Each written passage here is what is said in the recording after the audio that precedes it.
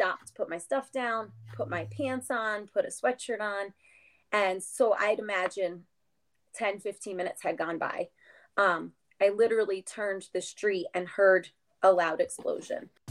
Hello and welcome to this episode of the Lehigh Valley with Love podcast. I'm your host, George Wacker, and today we're talking with Lisa Dente, who is running the Boston Marathon on April 17th as a member of Rebecca's Angels charity team. Her goal is to raise $7,000, and we hope we can help her out. Rebecca's Angels Foundation was founded by Rebecca Gregory, a Boston Marathon bombing survivor. Her foundation was created when she struggled to find mental health resources and treatment for her son after experiencing the tragic event on April 15th, 2013. This will be the first time Lisa returns to the Boston Marathon since that day, the last time she ran it. All of the links we have for Lisa's campaign are in our show notes, or simply search Rebecca's Angels for more information. As always, thank you to our sponsors, Kitchen Magic, Michael Bernardin with Remax Real Estate, Molly's Irish Grill and Sports Pub, made possible in the Lehigh Valley, the Wind Creek Event Center, and our friends at WXPN. Let's get into it and try to help Lisa get even more money for her campaign. And we're looking forward to her running the 127th Boston Marathon. Let's get to it. All right. Hello, Lisa. Welcome on the podcast. It's great to have you. Thanks so much for having me. We were talking before this, like going over, these are the questions we'll ask. And we find out we know a lot of the same people. We won't get into details, but we know a lot of people from like college and stuff. So it kind of shows you how the Lehigh Valley with 1 million people or many as it has, how it's still a small neighborhood. So yeah, definitely. So we're here today to talk about Rebecca's Angels. Yes. And also the upcoming Boston Marathon. And before we get into the fundraiser, the nonprofit, and if you see the QR code in the top here on that side, you can click it at any time and get more information on it. But I want to learn a little bit more about you, Lisa. So can you give us, a description or tell us what you're all about? I know you're a teacher in Bangor, but can you give us kind of your truncated life story of how you got to this? Sure thing. Yeah, so I'm a lifelong Lehigh Valley resident. I was at Bethlehem Area School District always says built by Bethlehem. I was built by Bethlehem. I graduated from Liberty High School in 1999. And I have two children, ages 14 and 11, Joey and Emma, and we live in Nazareth currently. I live there with my husband, who actually went to college in Bethlehem as well, at Moravian. And we just found it out. And so I've lived in the Lehigh Valley my whole life. I went to college out in Western PA and then moved back and ended up getting a job in Bangor right out of college. So I'm in my 19th year of teaching, even though I know I don't look that old. You definitely don't. And 19 is a long time. I mean, we're the same age, so I'm not, but no, it's great that you've been doing it for so long. Yes, 19 years, same district. I'm at 5-6 level for 15 years, and then I've been at the K-2 level for the last this is my 5th year there as a reading specialist. And I'm also back at Lehigh for my admin certification currently. So I have a lot going on and just always keeping busy. So have you always been a runner? Have you always run marathons, or what has your running career been like? Are you a high school runner? No. So funny story, which is kind of what makes my story, I think, a little bit more unique, is that I loved field hockey. In middle school, I played field hockey, played freshman year at Liberty. They took everyone, so it wasn't like there were cuts, but I don't think anyone described me as athletic. And so sophomore year of field hockey came, there was a new coach, and we had to do a 2-mile timed run, and I couldn't complete it without stopping to walk, and I was cut from the team, and I was devastated. And so I had always played tennis just for fun with my neighbor. And so I was like, well, I guess I'll try tennis. But to say getting cut from the field hockey team was traumatic, I think is an understatement. You could probably ask my mom. She was so upset because I was just crushed. But I went out for the tennis team. I ended up playing Division II tennis in college, which is kind of crazy. because whoever would have thought.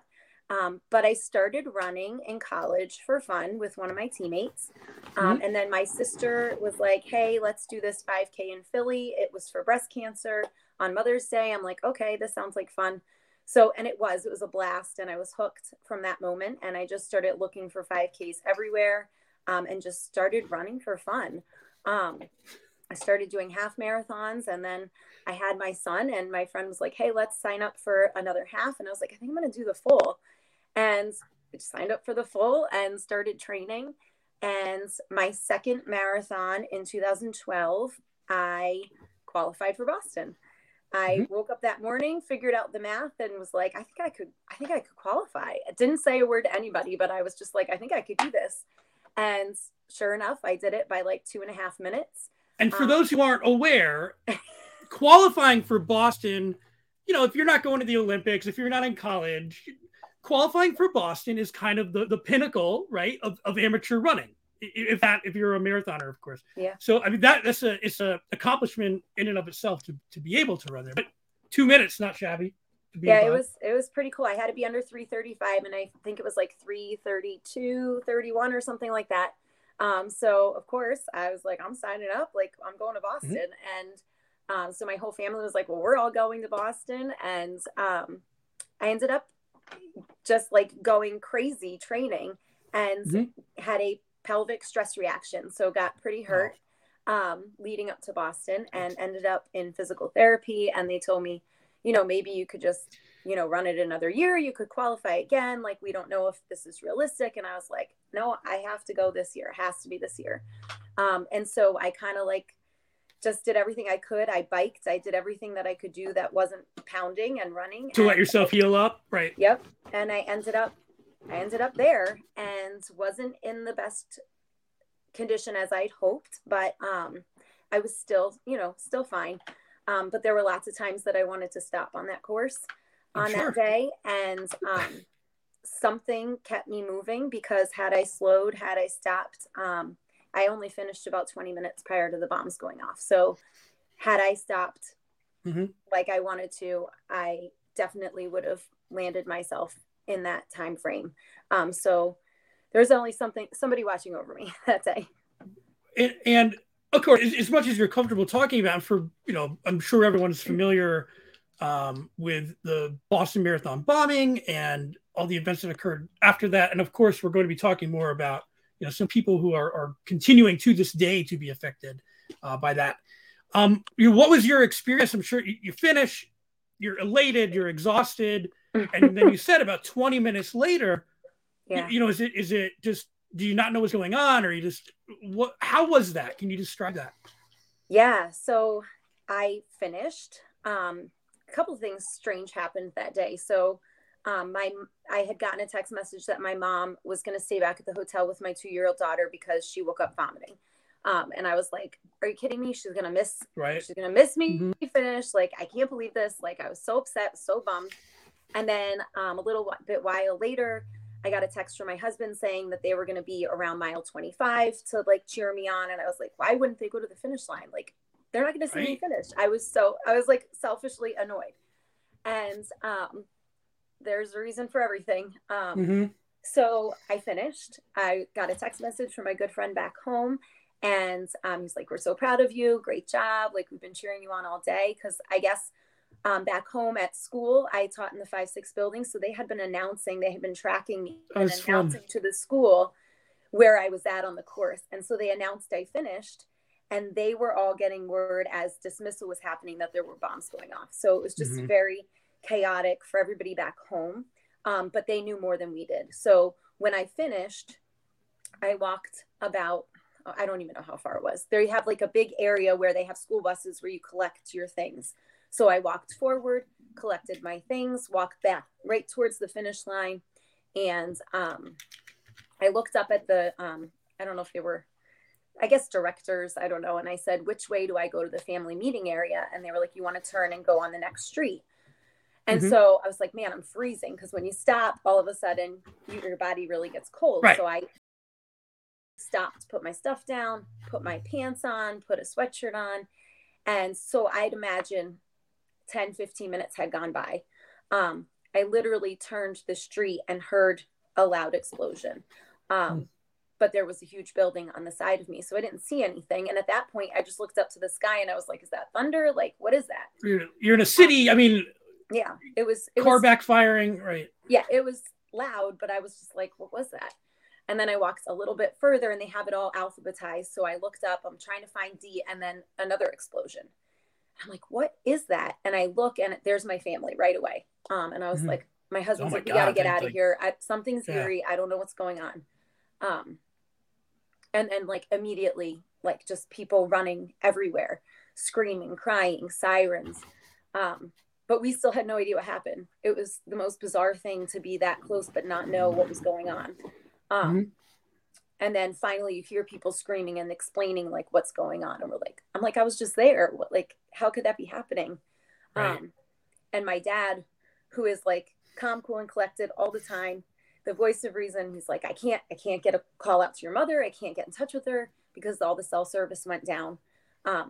So we literally had no way to like get in touch with people. But my husband was able to get "We Are Okay" out on Facebook. And so that was how my mom knew we were okay. Like, it was the only way. And I don't know how it went through, but that was right. How we were able to communicate.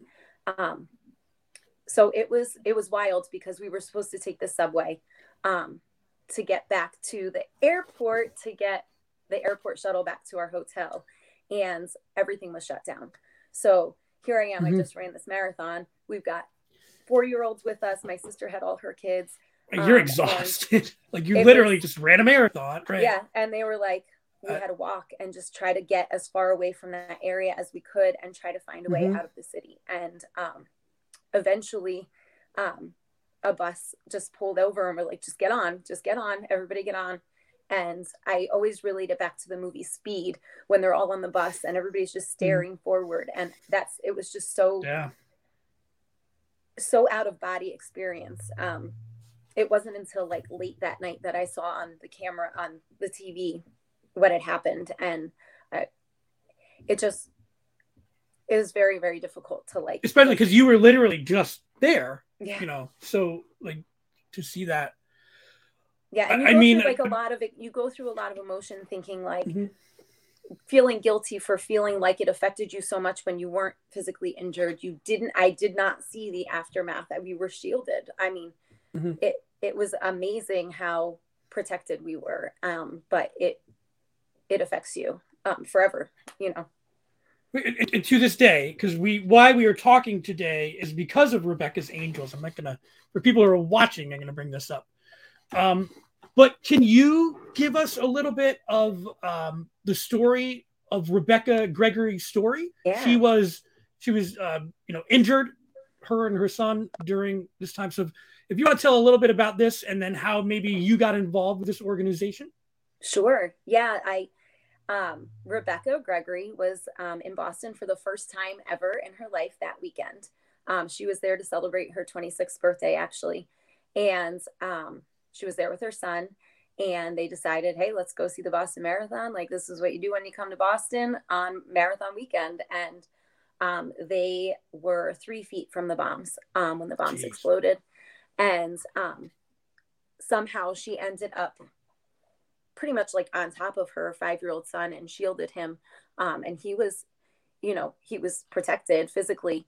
But she has endured, I believe it's 76 surgeries to this date. She just had another one in the recent months. And so her dream was to run the marathon on the 10th anniversary of the bombing, which is this April. And so, well, just to tell you a little bit more about Rebecca. So she began this charity because she found that there were resources for adults who were going through post-traumatic stress disorder, but there weren't a lot of resources for young children. So they had a hard time finding services for her son, Noah, to help him through, because he, when I first met her recently, as a part of this team, she described what she saw on the street and what he saw on the street, and, you know, body parts, and remembering someone tying a tourniquet around her, and, you know, everything that they saw and went through, they needed help, and her family needed help afterwards. And so she decided 5 years ago to start this charity, Rebecca's Angels, which provides mental health services for people overcoming or enduring traumatic events. So any kind of traumatic event, but specifically geared towards children as well. So they developed a team of people to provide services all over the country. So they explained that, even though they're based in Florida, they will fly either people to them or fly support to people that need it.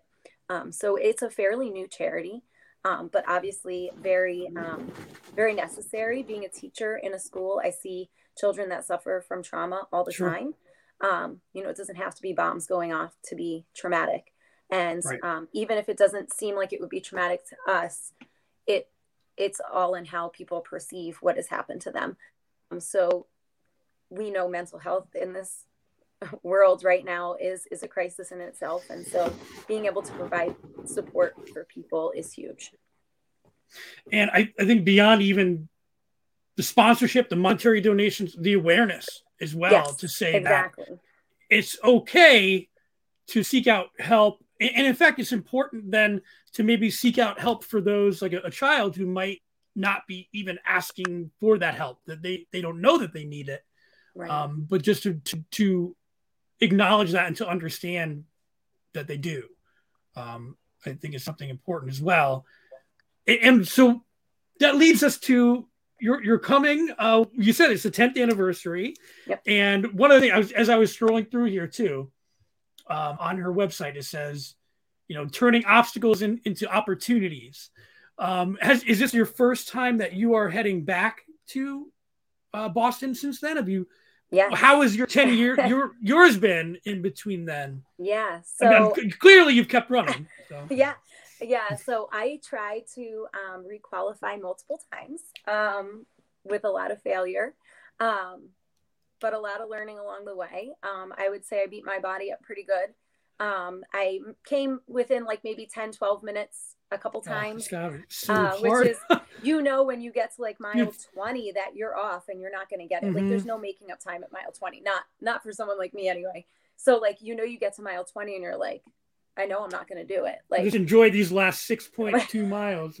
Enjoy or get through. So, right. So actually I've run, I think it's 11, maybe 10 full marathons at total. Boston was my third. And then I've done 2 ultras since. So I have a friend. So which, like a 50 or 100? Like how ultra? Yeah, so we've done, it's called a looper. So you do as many loops as you can in a certain amount of time. So ours was a 3.75 mile loop, as many times as you can. In the first one was 8 hours and the second was 12. So the most I've done in one shot is 48. But wait, 48 miles? Uh-huh. Which is like, I'm a guy, I ran today. I'm not trying to say, it still blows my mind, because back in the day, there would be people like, you run for fun, and even when you're training competitively and you're on a college team. But even for me, as someone who has enjoyed running a long distance here and there, 48 miles, is that nonstop? I mean, minus maybe a bathroom break in there, or right, exactly. Yeah. Right, yeah. So like the looper's the best if you ever want to like see how far you can go. It's the best format, because once you start another loop, you're out there. So you're going to finish it no matter what. But I'm hoping actually that those experiences help me with this one, because definitely not fast anymore. Those days were short-lived in my younger years. Those days they're short in general, right? You're fast for a very short period of time, and then you can be able to do 48 milers. It's incredible. I love it. Yeah, it's just fun to like set that goal and challenge, and to have somebody to do it with. I have a friend who does crazier things than that, and so she kind of talked me into it. My husband thinks it's absolutely insane, and wants no part of it.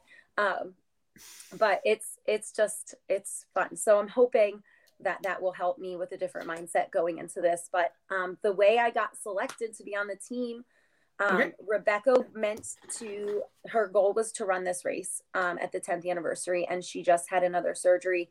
And so it was crushing for her, because she can't even use her prosthetic leg right now. So she's in a wheelchair until she heals. She just had so much shrapnel and, whatever other crazy Mm-hmm. things they put in those bombs, just destroyed her leg.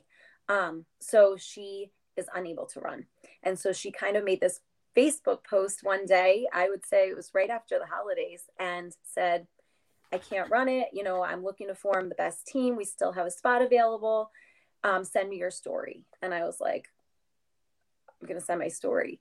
And my husband was like, that's insane. Like, you have to fundraise. And I'm like, I know, but this is like, it's the 10th anniversary. Like, I've been dying to go back. And this just seems like the perfect way. Like, it's not about me, it's about the charity. So I sent my story and found out like a day or two later that she picked me. Wow. And I cried a lot. Mm-hmm. It was really emotional to be picked and just to be like, have that realization that I'm going to go back. Right. I think that some of my family was a little bit nervous and skeptical when I told them. I mean, I can understand, I'm sure.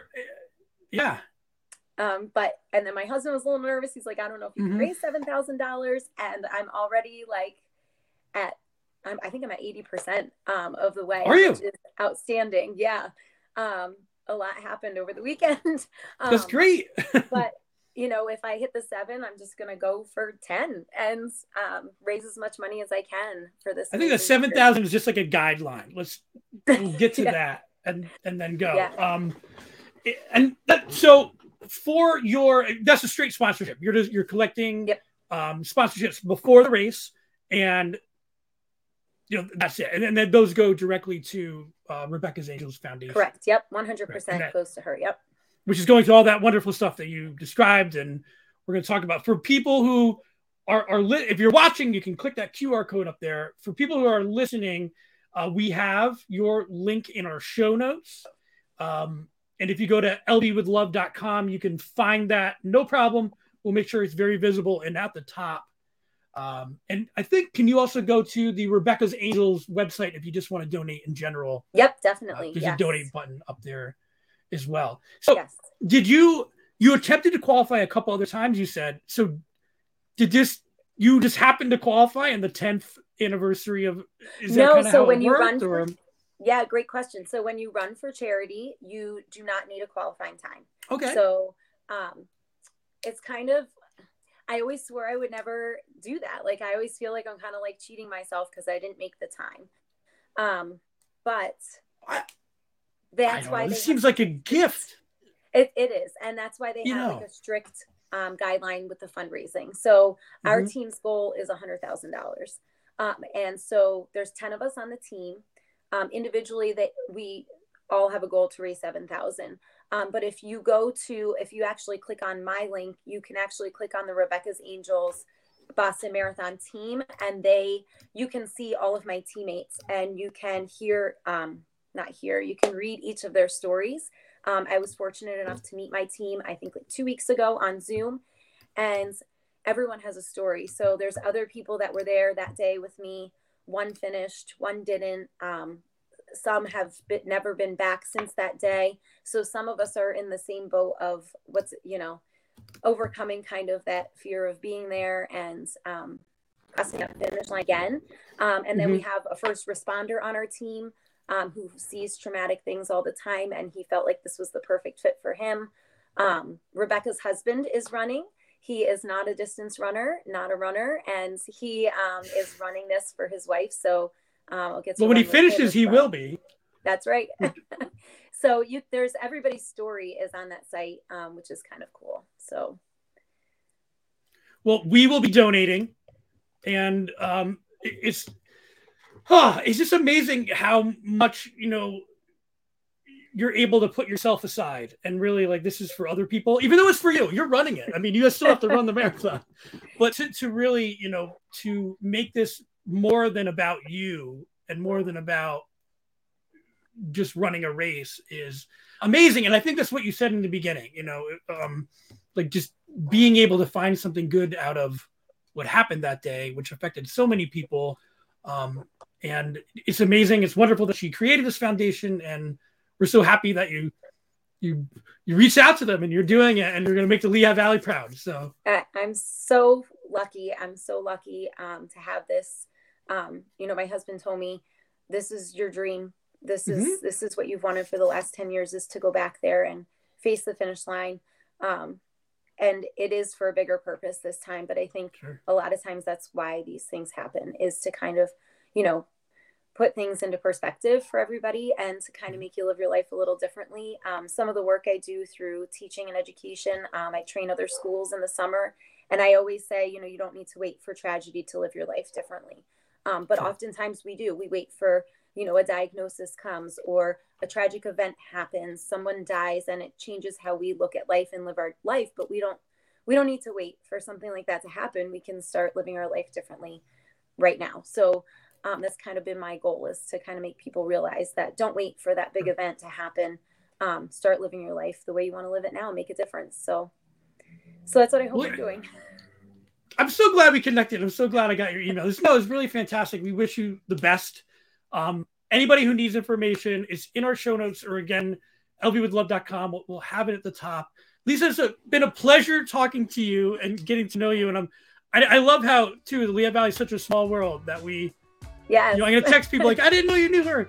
That's funny. I George, love thank it. you so much for having me. Yeah. This is amazing. My first podcast. Absolutely. Perfect. Well, best of luck. Again, Rebecca's Angels, please make sure you check them out, Google them, hit our show notes for all the specific links. And Lisa, best of luck. You can just finish that marathon and just loop back around and do another. Okay. Yeah. Thank you so much. Is great. So, hey, have a wonderful time. Thank you very much. Thank you. Have a great day.